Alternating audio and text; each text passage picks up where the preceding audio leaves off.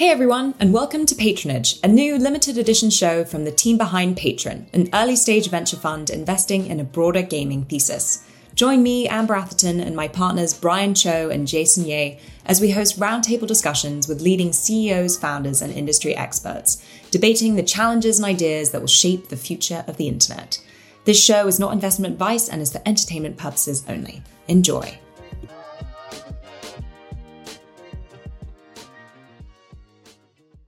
My name is Jason, and I'm co-founder and general partner at Patron, an early-stage venture firm.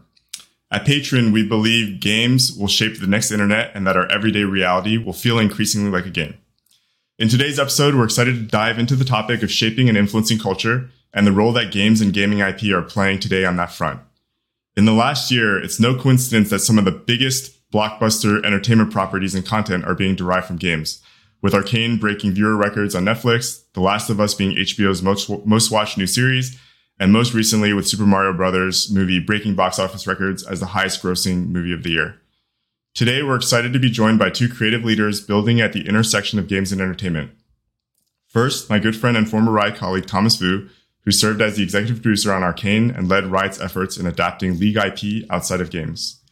We're also joined by Roy Lee, founder and CEO of Vertigo Entertainment, producer of big Hollywood hits including The Departed, How to Train Your Dragon franchise, the company behind the Lego Movie franchise, and producer of the upcoming Minecraft live-action movie. Gentlemen, welcome to the podcast and thanks for joining us for this conversation today. I'd first like to start by having you each share a little bit about how you got into film entertainment and how games have shaped where you are today. Great to be here, Jason. And it was, Jason and I, we were at Riot for at least 7 years together, I think. He was one of my closest friends when I was there for sure. And, for me, I've been an avid gamer since I can remember. I played games from the Atari 2600 all the way until today. And I don't think I'll ever stop playing games, which I think is actually going to be the experience for most young people, growing up today. I have two daughters, who are huge avid gamers. My career spanned over 20 years in making games. I built games like The Sims, SimCity, Spore, like sort of big box products early on in my career, and then I spent the last 10 years at Riot Games. And Riot at the beginning was, a company that had this incredible hit game called League of Legends, and I think a lot of us who worked at Riot were a part of that. Those early years, watching this company grow, but never believing that this IP could be anything more than the game experience. But I think early on, even back in 2012, 2013, there was like this sort of groundswell of support internally in terms of thinking about like how big this IP can go, and it's an unusual IP because you don't normally think a sort of esports / MOBA competitive experience could be adapted. It's like there was this concept of the video game curse that's been around forever, right? We all grew up watching like the early Mario movies and Resident Evil movies, and though they were fun, they weren't. I don't think anybody would look back at them and say that they were critically acclaimed or even commercially successful. And so it was always sort of a twinkle in the eye, and so I think when we think back about when it all started, it was really about trying to figure out how do these characters become sort of real characters by themselves, and the idea was like, how do we end up building a franchise, a Marvel Cinematic Universe type experience with these characters? And so there were, hundreds, if not thousands of people involved in the process. And over time, I think through the capabilities of building out CGs, music videos, stories, all the, every single sort of facet that I think Arcane came about. And that whole experience was a fascinating experience that we will dig into. But that's a lot of what I did at Riot. I worked with not only on League of Legends, the game itself, but all the way throughout building creative development, building the music department, building all of these different, I was called disciplines before tackling something like Arcane and that was a crazy experience. It took us 7 years to do, but we're just obviously humbled and so excited that it landed very well with the audiences. So cool. Thanks for sharing. And yeah, Roy, can you touch a little bit upon kind of your background and kind of what led you to found Vertigo and what you're working on today? Sure. I'm Roy Lee. I'm a film producer, film and TV producer. I've had over 25 years experience in the development side of things on the Hollywood side. I was a former corporate attorney from DC, moved into film in 1996, working at a film company called Alphaville, and just learned the process of how they put together movies. And when I was there, I was like, this is the easiest job in the world. You just think of ideas, you have the studio pay for it, you develop it, and sometimes it works, sometimes it doesn't. And worked there for about 4 years until I was striking out on my own. And I started out by doing Asian remakes. And I did Asian remakes because, like, as a young producer coming out, I wasn't able to access the same material more established producers had gotten, like either the spec scripts that were scripts written by screenwriters or books or any type of adaptation of material where they would give it to more established producers rather than someone new. So I was picking an area which were Asian films because at this time, the internet wasn't what it was. There wasn't streaming movies. The only way you could see foreign films was through film festivals, or maybe the occasional release theatrically or through video cassettes, VHS cassettes, which had to be subtitled. And this was like this. So that's why the exposure for the Asian films in the US or worldwide was much lower than it is today. And so I just started developing some of the films like The Ring, The Grudge, The Departed, The Lake House, about 25 different Asian titles that were really well-told stories that just trying to figure out how we could adapt them to the U.S. market. So of the first 25 development projects, 18 of them were made into films. And from there, I got to develop relationships with writers, directors, more studios, and just looking for material. And I was able to develop other properties, not just Asian films. So starting out with like Stephen King novels, which was like the It novel, which we did as 2 movies, or the Lego movie, which was just based on the toys. And so in the past couple of years, I've been focusing a lot on video game titles just to use my knowledge of development to help put these movies together in a way that doesn't cause problems with the actual lore of the game, but still can attract a whole new audience. That makes a lot of sense. And thanks for a lot of the early films that you worked on. So like I actually was a big fan of initially on the original Asian films for The Ring, Ju-on, Infernal Affairs, and then seeing them adapted into the US market was really cool to see. Yeah, I guess let's dive into it. Like Thomas mentioned in the intro, like this idea of a curse where a lot of the early efforts to adapt video game IP into films and TV shows, like they weren't necessarily things that could stand on their own. They felt more like things that like video game companies were using to try to find more ways to reskin the cat around their IP. And so I'm just curious, like, what you guys think about why now? Like, why do you think video games IP are taking off recently? Is it tied to specific IP and projects, or like what other kind of things are you guys seeing in market that's making now kind of the right time for this to happen?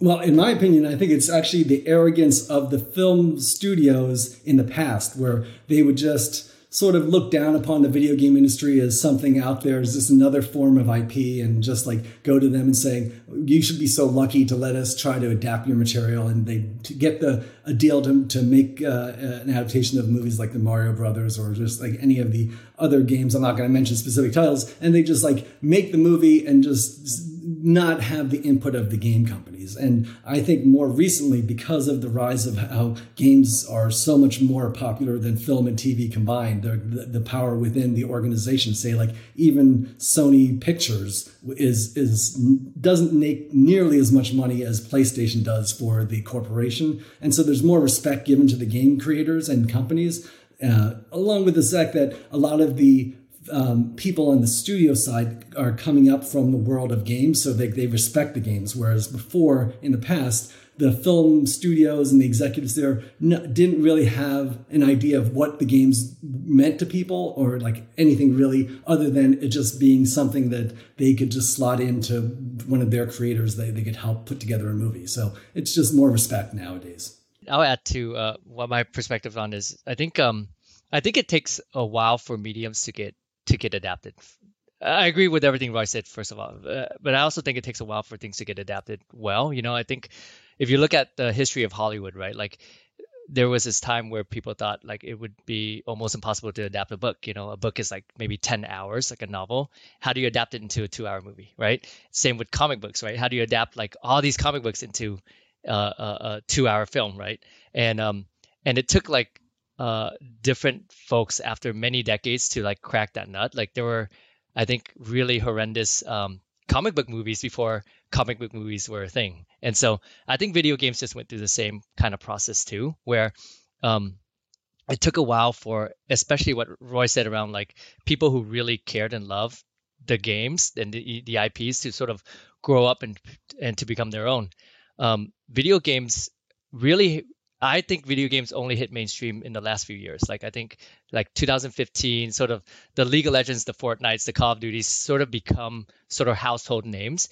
And so it's still a very young medium if you think about like the history of games. And so all these folks who grew up playing games are now in the industry, right? They now have enough sort of credibility. They have enough experience that now that they can write a good script in a film. I think on top of that, video games of the past were in many ways sort of adaptations of films, right? And if you think about it, it's like a facsimile of film. Like if you played Call of Duty or Medal of Honor, you're sort of playing Private Ryan, right? You're trying to live that experience. So it's really hard to adapt an adaptation of an adaptation, right? So it's kind of silly. But now you have games that are sort of IPs wholly onto themselves. And I think that's really helpful. And then the last thing I'll say is that, gameplay is extremely visceral and interactive in a way that I think films are not. And so trying to capture that is really hard, right? So we had when we were at Riot, we met up with like Zack Snyder. He had a great line. He said, it's way more fun to shoot paintball than to watch someone shoot paintball, right? So if you're trying to adapt like an MMO or some really immersive experience, like it's really hard to capture that experience because like if I'm fighting a giant raid boss, like how do I capture that on film and make it just as good, right? And if I'm playing a game like League of Legends, or if I'm playing a game like Call of Duty, where I spent 1,000 hours with Master Chief, right? Like in Halo, can I in 2 hours or 10 hours, if it's a series, capture 1,000 hours of love? It's really hard to do that, right? And so you have to sort of adapt it and intersect it in a way that I think is a little bit out of the box and more authentic. So yeah, I mean, you bring up a good point around this idea that like actually doing the thing should be more fun than watching someone else do it. We had that same challenge at Riot around building esports. Like, why would you watch somebody else play the game? And then lo and behold, it became the favorite sport for hundreds of millions of people around the world. But to your point, like League, you wouldn't think of as necessarily the first IP that could break into Hollywood, given it's a team-based PvP game. It's more focused on competitive than it on the surface seems like it's based on the stories of the characters. What was it like in the early days pitching the IP, exploring, talking about League IP with like people from Hollywood, with showrunners and directors and studio heads? Can you just talk about kind of like what was that like in the beginning and how has that kind of changed over the years? Yeah, absolutely. I think I think we were not fully confident in the IP itself. So there was always like this almost like, can it happen or can it not? So number one, it was like actually like we have to first believe that this IP can actually be worthy of an adaptation that is something that we would all be proud of. And a lot of our sort of the hearts that we had, where our hearts went was like, hey, like if we can make our players, our audience proud of it, that's really the goal at the end of the day. And so we've actually met with almost all the major studios, all the top producers. Actually, Roy was a really huge advocate for us and advisor. Like he was really thoughtful about how we should think about approaching this process. And there were a ton of interest, obviously, since League had 100 million active players, but nobody really had a good idea of how we would adapt such a thing, because League is not if you don't know League, by the way, on the podcast, League is not a story game, right? It's a 5-on-5 sort of sport where you're trying to destroy each other's base, and you play this over and over and over again, like in like sort of 35-minute time intervals. And so each of these characters, like, although somebody would play a character for like many, many hours, like they're kind of like an inch deep, right? Like there's a lot of champions, but each of them had like a bio pretty much, and maybe like a cinematic on their launch. And so it's like, how do we develop this? How do we convince like a studio to do this? And I think our sort of strategy was like, hey, let's talk to the studios, folks who have done this for a long, long time, but also develop what's our version of it internally. And that's where Arcane sort of spawned from, like our version internally. And again, Riot, like there's not a right or wrong reason, a right or wrong a version of doing this, right? Obviously, we saw Last of Us do very, very well, and that I think that went through a much more traditional structure. But it was really interesting because everybody had their own take on how we should do it. A lot of folks were like, hey, you should do this live action. A lot of people are like, animation is like very niche. You shouldn't do animation. Like maybe this, you should do it as a movie versus a TV show. Is it 4-quadrant? Who's the audience? Like there were a lot of different questions that we had to sort of address. And in a very strange way with Arcane, like it was almost always the most unlikely scenario.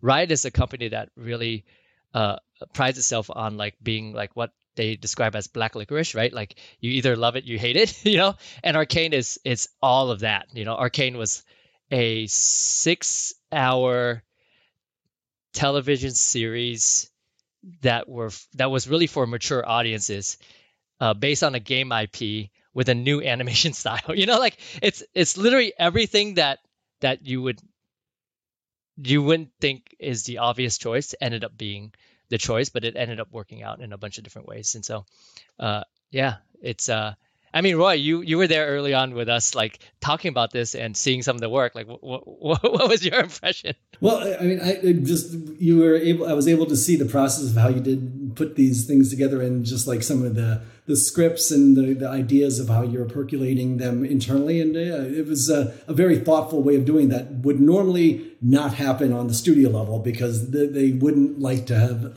do that much experimenting, and they just want like a clear path to what they're doing. And what you guys were doing was just experimenting all around, which was turned out for the best. And one of the things I'd like to add about like the 3 examples of the successes now that you're talking about, which was like the Arcane, the Last of Us, and Super Mario Brothers. All 3 of those had instances where the game companies were actively involved in the development, whereas all of the failures in the past were game adaptations where they had no involvement in the development of it. Yeah, in the past, like what would typically happen is that a game company would license the IP out to a studio, and then sort of like it, obviously for the game company to get like a few $1 million out of it, which is great for like their business, but their business is games, right?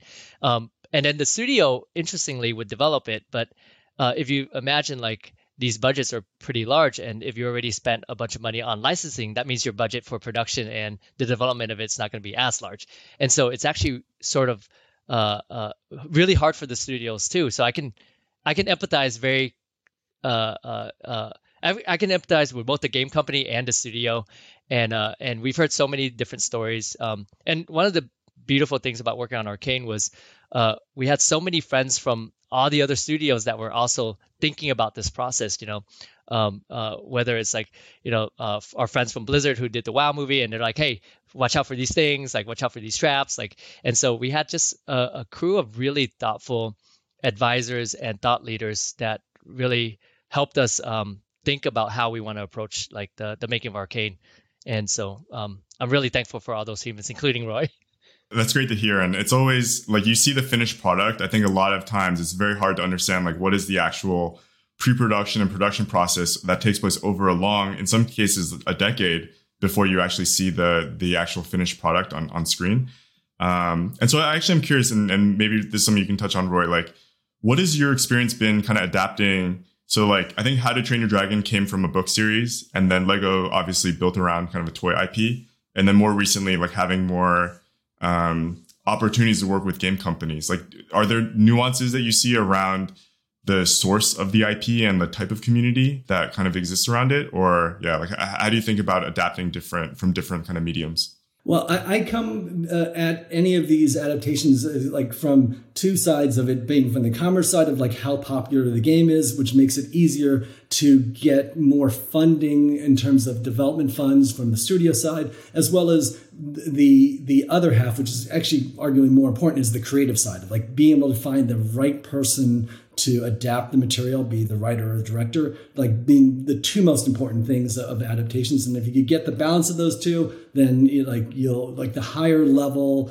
talent that you could get for a largely popular game, a very popular game, is like the sweet spot of what I look for. But like it could also come from like a high-end filmmaker who likes an obscure piece of IP. Just like the example of like James Gunn coming in and taking the obscure, at the time, Guardians of the Galaxy. And like that was because of the balance of the two things of like it being in the Marvel universe and having James Gunn, now that we know how creative and how excellent he is at making these movies and TV shows. So I don't know if that actually answered your question, but I think that touches on kind of another idea around like mainstream IP versus niche IP. And so the two examples, Mario Brothers and League, there's probably hundreds of millions of people around the world who are familiar with these characters to some degree. Whether how deep that relationship is like remains to be seen. But then you have something like The Last of Us, which I looked up some stats. So the game sold 6 million copies its first year.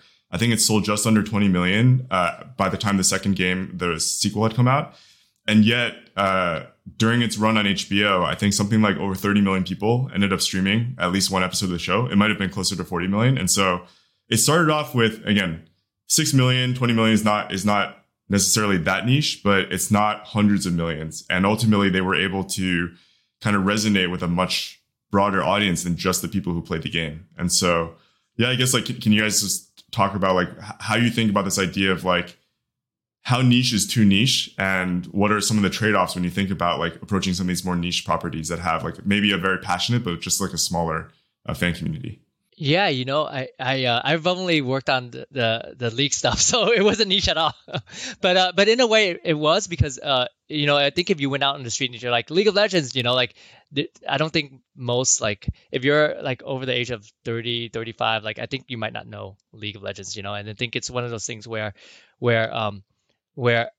I think we're going to start to see more and more niche things become popular in sort of the adaptation, just like in the same way with comic books, right? The early comic books were all like X-Men and sort of the tier 1 superheroes like Batman and Spider-Man. And then now, like, Marvel did we talked about James Gunn and Guardians, like that's a pretty niche, like I knew about the Guardians because I played like Marvel vs. Capcom, it wasn't like I was reading the comics or something. And so I think you're going to start to see that trend, but I think it's a double-edged sword, like you can have a ginormous IP. It doesn't mean it's going to be a hit. And we've seen that, like we've seen really huge IPs like fall flat, and sort of expectations are even higher, right? And so I think it's all about like the authenticity and the entry point into the IP that actually really, really matters. Like there's a version where the Super Mario movie is sort of like more grounded, right? But they went straight video game, right? Like he's jumping through a portal, right? Mario's jumping through a portal and he's in the Mushroom Kingdom, and it worked out really well, right? I think if you did that it's like almost like a Jumanji experience, right? Wow, I think, by the way, that was like a big pitch from a lot of the studios. Like League of Legends would be like you're jumping into a League of Legends world by characters outside, and it was like, I don't think that would work, right? Like Arcane needed a different sort of treatment, and so I think the question about niche or not niche is to me like sort of less important, and it's more like how resonant can you be with the audience that you're going for. And for us, like with Arcane, like you'd be surprised, like our primary audience wasn't League of Legends. Our primary audience that we went for were gamers. Like we wanted to be a love letter to gamers. And our secondary audience, and this is another one that is probably surprising, is we wanted animation, people who love animation. because the style was so new and differentiated. So our primary audience wasn't like a 4-quadrant audience. It wasn't for League of Legends players. It wasn't for like the sort of what I would describe as like superhero, like action audience, or people who love TV, dramas. It was literally like gamers, and then number 2, animation lovers. And if you think about those audiences, it might not be that large, but like you kind of resonate deeply with an audience and then have it spill out, because if you do it well, they're going to be your biggest evangelists. They're going to go out and they're going to like shout from the rooftops, like, go watch this thing, it's the best thing ever, And so I think Last of Us is actually similarly in that sense. They were in many ways uncompromising about the authenticity of that experience and that story. I come at it a little bit more of a broader take of things in terms of the development, where for any of the IP, be it video games, be it a Stephen King novel, be it like the Lego toy brand, it's more of like, I like to look at it from either the one side of like a filmmaker or the creative talent who are absolutely immersed in that world, who love it and know it backward and forward. And I would want another person, and usually it's myself, being the general audience of moviegoers who have no idea, as if they have no preconceived notion of what it is, so that the whatever is developed can appeal to both sides. So like somebody who doesn't know it can still have as much enjoyment out of it, and as much as somebody who loves it, that'll have the Easter eggs that it doesn't really matter for the person who doesn't know it, but it just helps out in both ways. That if it appeals to both, then that's the sweet spot for me in terms of a development project. And Roy, I think you're totally right on that front in terms of it needs to be, because television and film are such broad mediums. It needs to be that way, where if you're too inside baseball, like you're barking up a really the wrong tree, right? Like you need to be able to appeal to everyone who comes at it fresh. And so thankfully Arcane, like you don't have to, like we get a ton of like people telling us that, yeah, I didn't know anything about League. What is this weird like experience? Like, but I loved Arcane. And so, and by the way, I'm not saying that 4 quadrants is a bad thing or not. I think if you look at Mario, you look at Sonic, you look at Pokemon, which were all very successful. I think they're all like both critically and commercially successful. They were very much for a broad audience, like, and it's really for everybody. So I think Roy mentioned earlier, like having a good balance between like the kind of experienced filmmaking storytelling with this medium with like really strong authenticity around like the core design of the game. So I think like Last of Us probably was the best of both worlds, with Craig Mazin coming off of Chernobyl and then Neil Druckmann actually being directly involved in the action, basically effectively like co-show running the show, and having this kind of unique situation where these two people could actually like combine the best of both things to create something new that not only obviously resonates with people who spent a lot of time playing through The Last of Us, but obviously even more people who had no idea about this game kind of fell into the world and fell in love with it.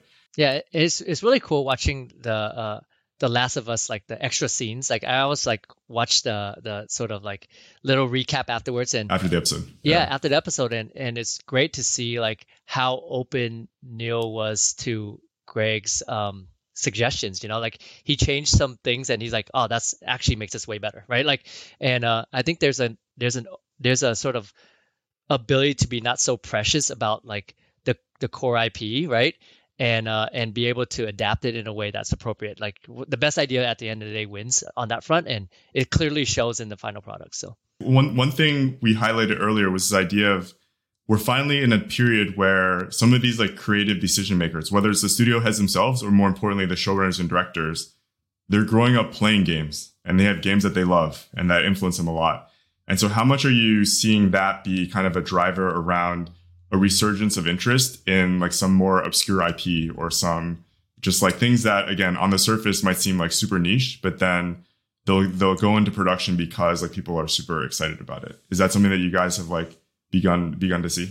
Well, for me, it's like now because of the resurgence or just like the uprise of video game IP, all the agencies are putting it to their clients of like which piece of IP did you love growing up where we could help facilitate that. So it's now, because of the fact that there's a perceived demand by the studios or just by the marketplace, that a lot of the filmmakers are just like thinking about their childhood or things that their kids have played and wanting to just explore other areas they hadn't thought of like 5 years ago. And so because of that, sometimes I'll get a filmmaker contact me about like a video game that I've never heard of before. But unless they're like a really high-end filmmaker, it's going to be very hard to do. And then there's also like the older games, the rights are a bit more tied up than the newer games. And there's also the video game companies all have their own game plan of what they want to do in coinciding with future releases of the game. Because like a lot of times the game companies don't think of film and TV as a revenue generator as much as like more of marketing for what the game will be, or sales of games of the past. Like with PlayStation, the sales of Last of Us went up, and they were telling me that 1/3 of all new sales are from people who'd never played any of the games before and just learned about it through the television show. Yeah, you saw that with Witcher. You saw that with Cyberpunk. You saw that with so many different games, right? And I think when you talk about IP, old IP, like Castlevania is the one that comes to mind, right? Like I know there are new Castlevania games, but I grew up playing all the old ones, right? And it was incredibly authentic to that experience, and that was one of the first sort of indications that this thing is going to be really cool. And so I do think that some of these older IPs will have interesting resurgence. Like I grew up playing everything from like Altered Beast to I want these experiences like Metroid, right? I'd love to have a Metroid adaptation, and more recently, Roy's sort of giving props to Roy and Vertigo over here, but like Warhammer, right? Warhammer is a game IP in my mind. It's a board game, right? Obviously, but or Toy Soldiers, and that's incredibly interesting to me. I can't wait to see what that adaptation looks like, and so I'm really excited to see like some of these old IPs come back, because they're part of our childhood, and I think it's in the same way the sort of Marvel comics and DC comics are now are now popular, or has been popular in the last 10 years. You even mentioned firsthand, like there's obviously a lot of people who grew up reading comic books, but there's even more people who grew up playing the video game versions of these comic books, which is the actual touch point that they have with these characters and these stories. And so I think that's certainly an interesting dynamic where it's kind of those two worlds are kind of like bleed together because of the fact that there's so much overlap in terms of the underlying like user experience. One thing that I wanted to highlight what Roy said, I think is really important to highlight, is that though I think game companies look at because games are such highly profitable businesses, they look at the film as being like sort of ancillary or marketing, right? But I actually think it goes way beyond that. Like we looked at it as being what I describe as like a love letter to our audience, right? Which is like, what's the LTV of that audience over like the next 50 years, right?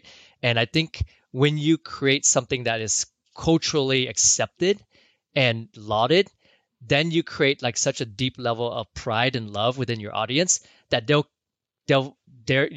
with you forever. I mean, Disney's figured this out for a long time, right? Like I go to Disneyland and the first thing I hear is like the up song, right? The sort of background music, and I'm like, I'm in. Like whatever it is, I'm in, right? Like, and so I just think I think one, like it really transcends culture, which is really, really important. And two, like I think and two, I think these IPs, because they live on for so long, there's all these products that appear, and so and it's kind of like a backwards thing, but it makes sense to me in my mind. Like, if Disney was like, hey, we want to make a movie so people fall in love with, like, say, like Elsa from Frozen, right? Or like the film. That's a 2-hour experience that you experience once, right? And then the theme parks and the merchandising is your 365-day experience, right? Like now I can experience like Elsa as a figure on my desk. Well, game companies are taking the sort of opposite approach, which is like they have the 365 days a year experience, like with League of Legends, right? Maybe for a game that's like a single play game, like maybe you'll get like 100 hours or something. But then now if you create the sort of like very spiky 2-hour or 10-hour experience, then people can reflect back on the sort of 365-day experience and actually have even more value to it. So it's very symbiotic in the sense. And I think it's just like, it's like inverse of like the Disney strategy, but it's at the end of the day love, right? Like that's what you're trying to build. You're trying to build cultural and validated love that is shared by everybody who touches it.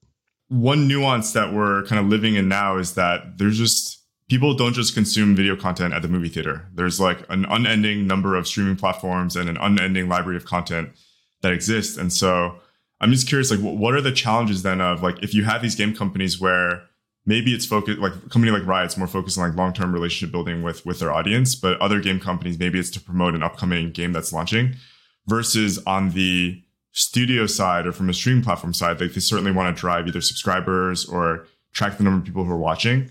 So I'm just curious, like, are those things potentially like harder to deal with? And in the case where you finally do like find a project at Greenlight, is there a strong push to like target the existing gaming community when you're launching one of these properties, like a film adaptation or TV adaptation of the game? Or is it more broad and it's just you're trying to target as many people as possible to be interested?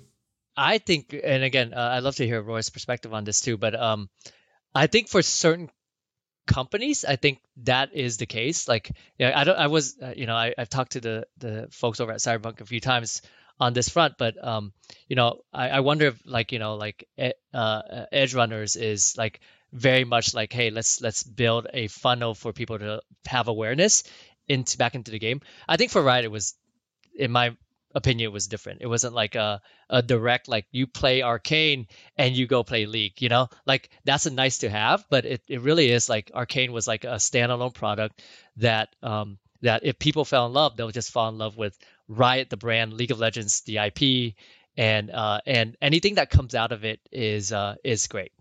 I think that was like very much the intent versus like any kind of direct funnel. My answer to that was like for the studios, like the legacy studios, like the Warner Brothers and Universals, they are trying to make the movies or the TV series to appeal to the widest possible audience while using the existing fan base as the base, and to make sure that they also appeal to that, so that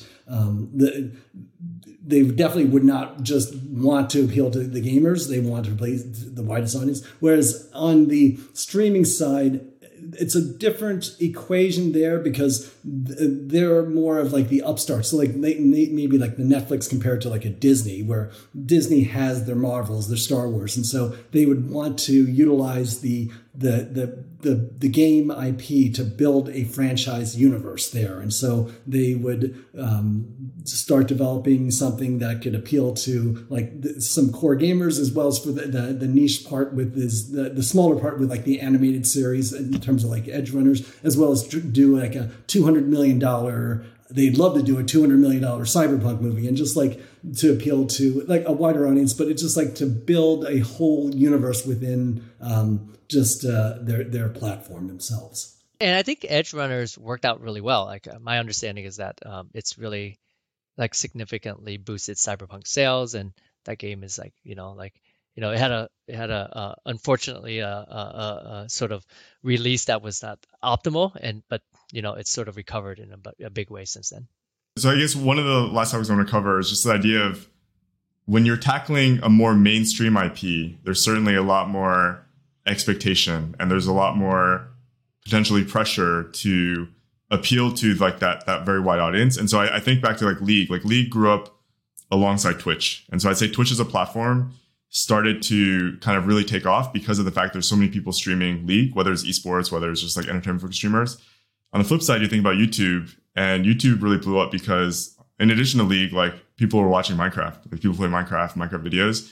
And I don't have to touch on kind of anything's not public, but just curious, like for a property like Minecraft, where it seems like it's been in development it seems like a great candidate for some type of movie, whether it's more on the animated side, live action side, to be made over the last 10 plus years as the game was taking off. It's curious, like how does a property like that kind of like make its way through development, and like what are some of the challenges and nuances of dealing with something that's so broadly appealing? Well, one of the instances that we went through on Minecraft was that we actually did have a version of the movie that thought we were going to go into production with, that we had a script written, and then we found out it had almost the identical concept of what Jumanji was, even down to like the after school students that were in detention that uncovered something that opened a portal to another world that brought these people in. It was insane how close they were. So that we had to reconfigure everything and start from scratch, because even though they were both independently developed, but once we saw that they were already going, that we realized we couldn't do that. And so it's in another world, we could have had what you saw as the Jumanji movie actually be the Minecraft movie, with the version of people going into that world and having the same sort of experience of how to get back. But that was very specific for Minecraft. And so it's just a matter of like, you don't know what works until you just experiment with like different scripts and hear different takes from writers and get the right filmmakers together, because it's almost like a miracle any movie comes together, because there's so many pieces that have to come together at the right time with the writer, as well as the financing and having a director with a certain people level of talent they want to be in it. So it's and there's no real set method that everyone has to adhere to. It's just like each movie is a different beast. Yeah, and to that point, it's like Minecraft is a literal sandbox where you can build any like other experience within that world. And same thing with League. I think the preconceived idea in the prior generation was like, you make a video game movie, you just use all the characters and you put them all in the same movie. And I think the thing that we kind of looked deeply at Riot is like, well, we would actually prefer to create like much more depth in like individual characters, certain parts of the world, so that you can slowly kind of reveal different parts of the universe, so that it really is this universe that people can consume over time. And I think like Minecraft, similar thing. Like there's not like one way to do it. Obviously, there's like so many potential different directions, which is why like a Jumanji style movie was potentially like close to being made. And there's probably like 50 other versions of like very different things that could be very appealing to people who play Minecraft. Both of these IPs are IPs that you can tell a lot of different stories, which obviously has incredible potential for expansion, but also like, where do you start? You know, like with League, it was one of those things where it was a head scratcher for a lot of people that it started in Piltover Zon, which is like sort of like this like very like steampunk sort of place, and steampunk's never worked in in anything. It seems like yeah, and I think it was our showrunners Christian Link and Alex G, like they were pretty like staunch and had a great take on it that actually differentiated. So when you watch it, it doesn't feel like steampunk, but it is like, at the heart, like a steampunk-esque sort of setting. But a lot of people were like, why don't you start in Demacia with Garen and Lux, And then the challenge is like, you start in a place like Demacia, you get compared to Lord of the Rings or Game of Thrones or all the sort of traditional knights and sorcerer fantasy out there, right? And so it was a really interesting, like, again, like it goes back to what Roy said earlier, right? Where do you enter? What's the entry point and how authentic it is, right? And if you do it and you can tell a good story, I think it sort of plays out well.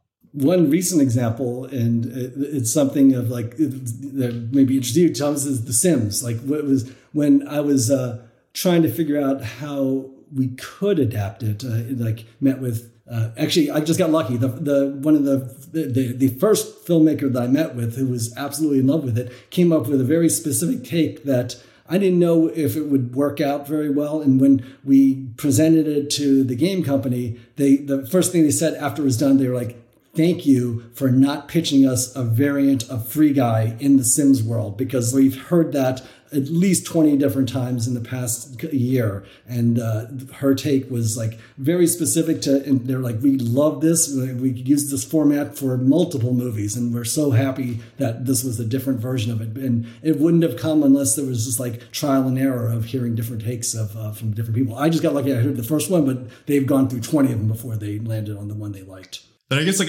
you mentioned this earlier, like studio heads they try to draw patterns with what's happening in the market. Do you feel like we're ready for like multiple versions of like things like The Last of Us, which started off pretty niche, kind of going broad, and then like really large adaptations like Super Mario Brothers actually doing the IP justice and reaching broad audience? Or do you feel like right now there is just like people are just throwing things at the wall and seeing what will stick? I think right now we're in the stage of where comic books were 20 years ago, and there's going to be a surge of seeing all the success of some of these games. You'll see a lot more adaptations, some good, some bad, and the cream will rise up, and the better ones will thrive and build out universes. But it's going to get to a point where it's going to be too much, and it's just like we just have to ride the wave and create as much good content as we can. Yeah, I tend to agree with what Roy said. I think you can look at the film industry and the books industry and all these different industries as good examples. Like even in games, right? There's only so many good games every year, so many good films every year, and I think there will be a lot of adaptations, and the good stuff will rise up and be remembered, and it's like the Pareto principle or something like that. Like it's like the best stuff is gonna sort of entertain 90% of the audience eyes or viewers' eyeballs. Yeah. And a point that I thought of and didn't get to mention earlier about, you're talking about niche games that are, and even the older ones. In fact, like the older games aren't necessarily the ones that are easily adapted, because like the early versions of games like Pac-Man to like Ultima and like even like the early stages aren't necessarily the ones that could really be adapted that easily compared to like the games now that have more like worlds that are built in characters and storylines that, like at least when I was growing up, with the arcade games, it's rare that you could adapt Joust or Defender or things like that, which are Yar's Revenge. Yeah, Yar's Revenge. Well, we're seeing something else play out now, which is like MUDs. So like text-based games. Now like the internet's turning into a MUD with ChatGPT, and people just like figuring out ways to like have conversations to actually like drive how the internet works. But I'm actually curious, I mean, this can be the closing kind of topic and point, but what do you guys think about like how advancements in AI are kind of like influencing things that happen both on the game side and then also kind of in the film, in the movie making side? It's going to be interesting to see how it affects the business as a whole. I think right now it's like more of the low end content will be able to be created via AI without much of a problem. Just like, not to disparage CoComelon, it feels like because I have a 4-year-old, like when I see CoComelon, that could easily just have been created by AI and you would have not batted an eye. Whereas like the higher end animations would be impossible to, at least in this current format. So right now, I think the lower end content is going to have problems in terms of like with the creators wanting to monetize it, or like the filmmakers or the writers and directors in that area are going to be sort of pushed out. But yeah, it's hard to say what it's going to look like in 5 years, though. Yeah, I tend to agree, and I think in the 5 to 10 year time scale, everything's up for grabs.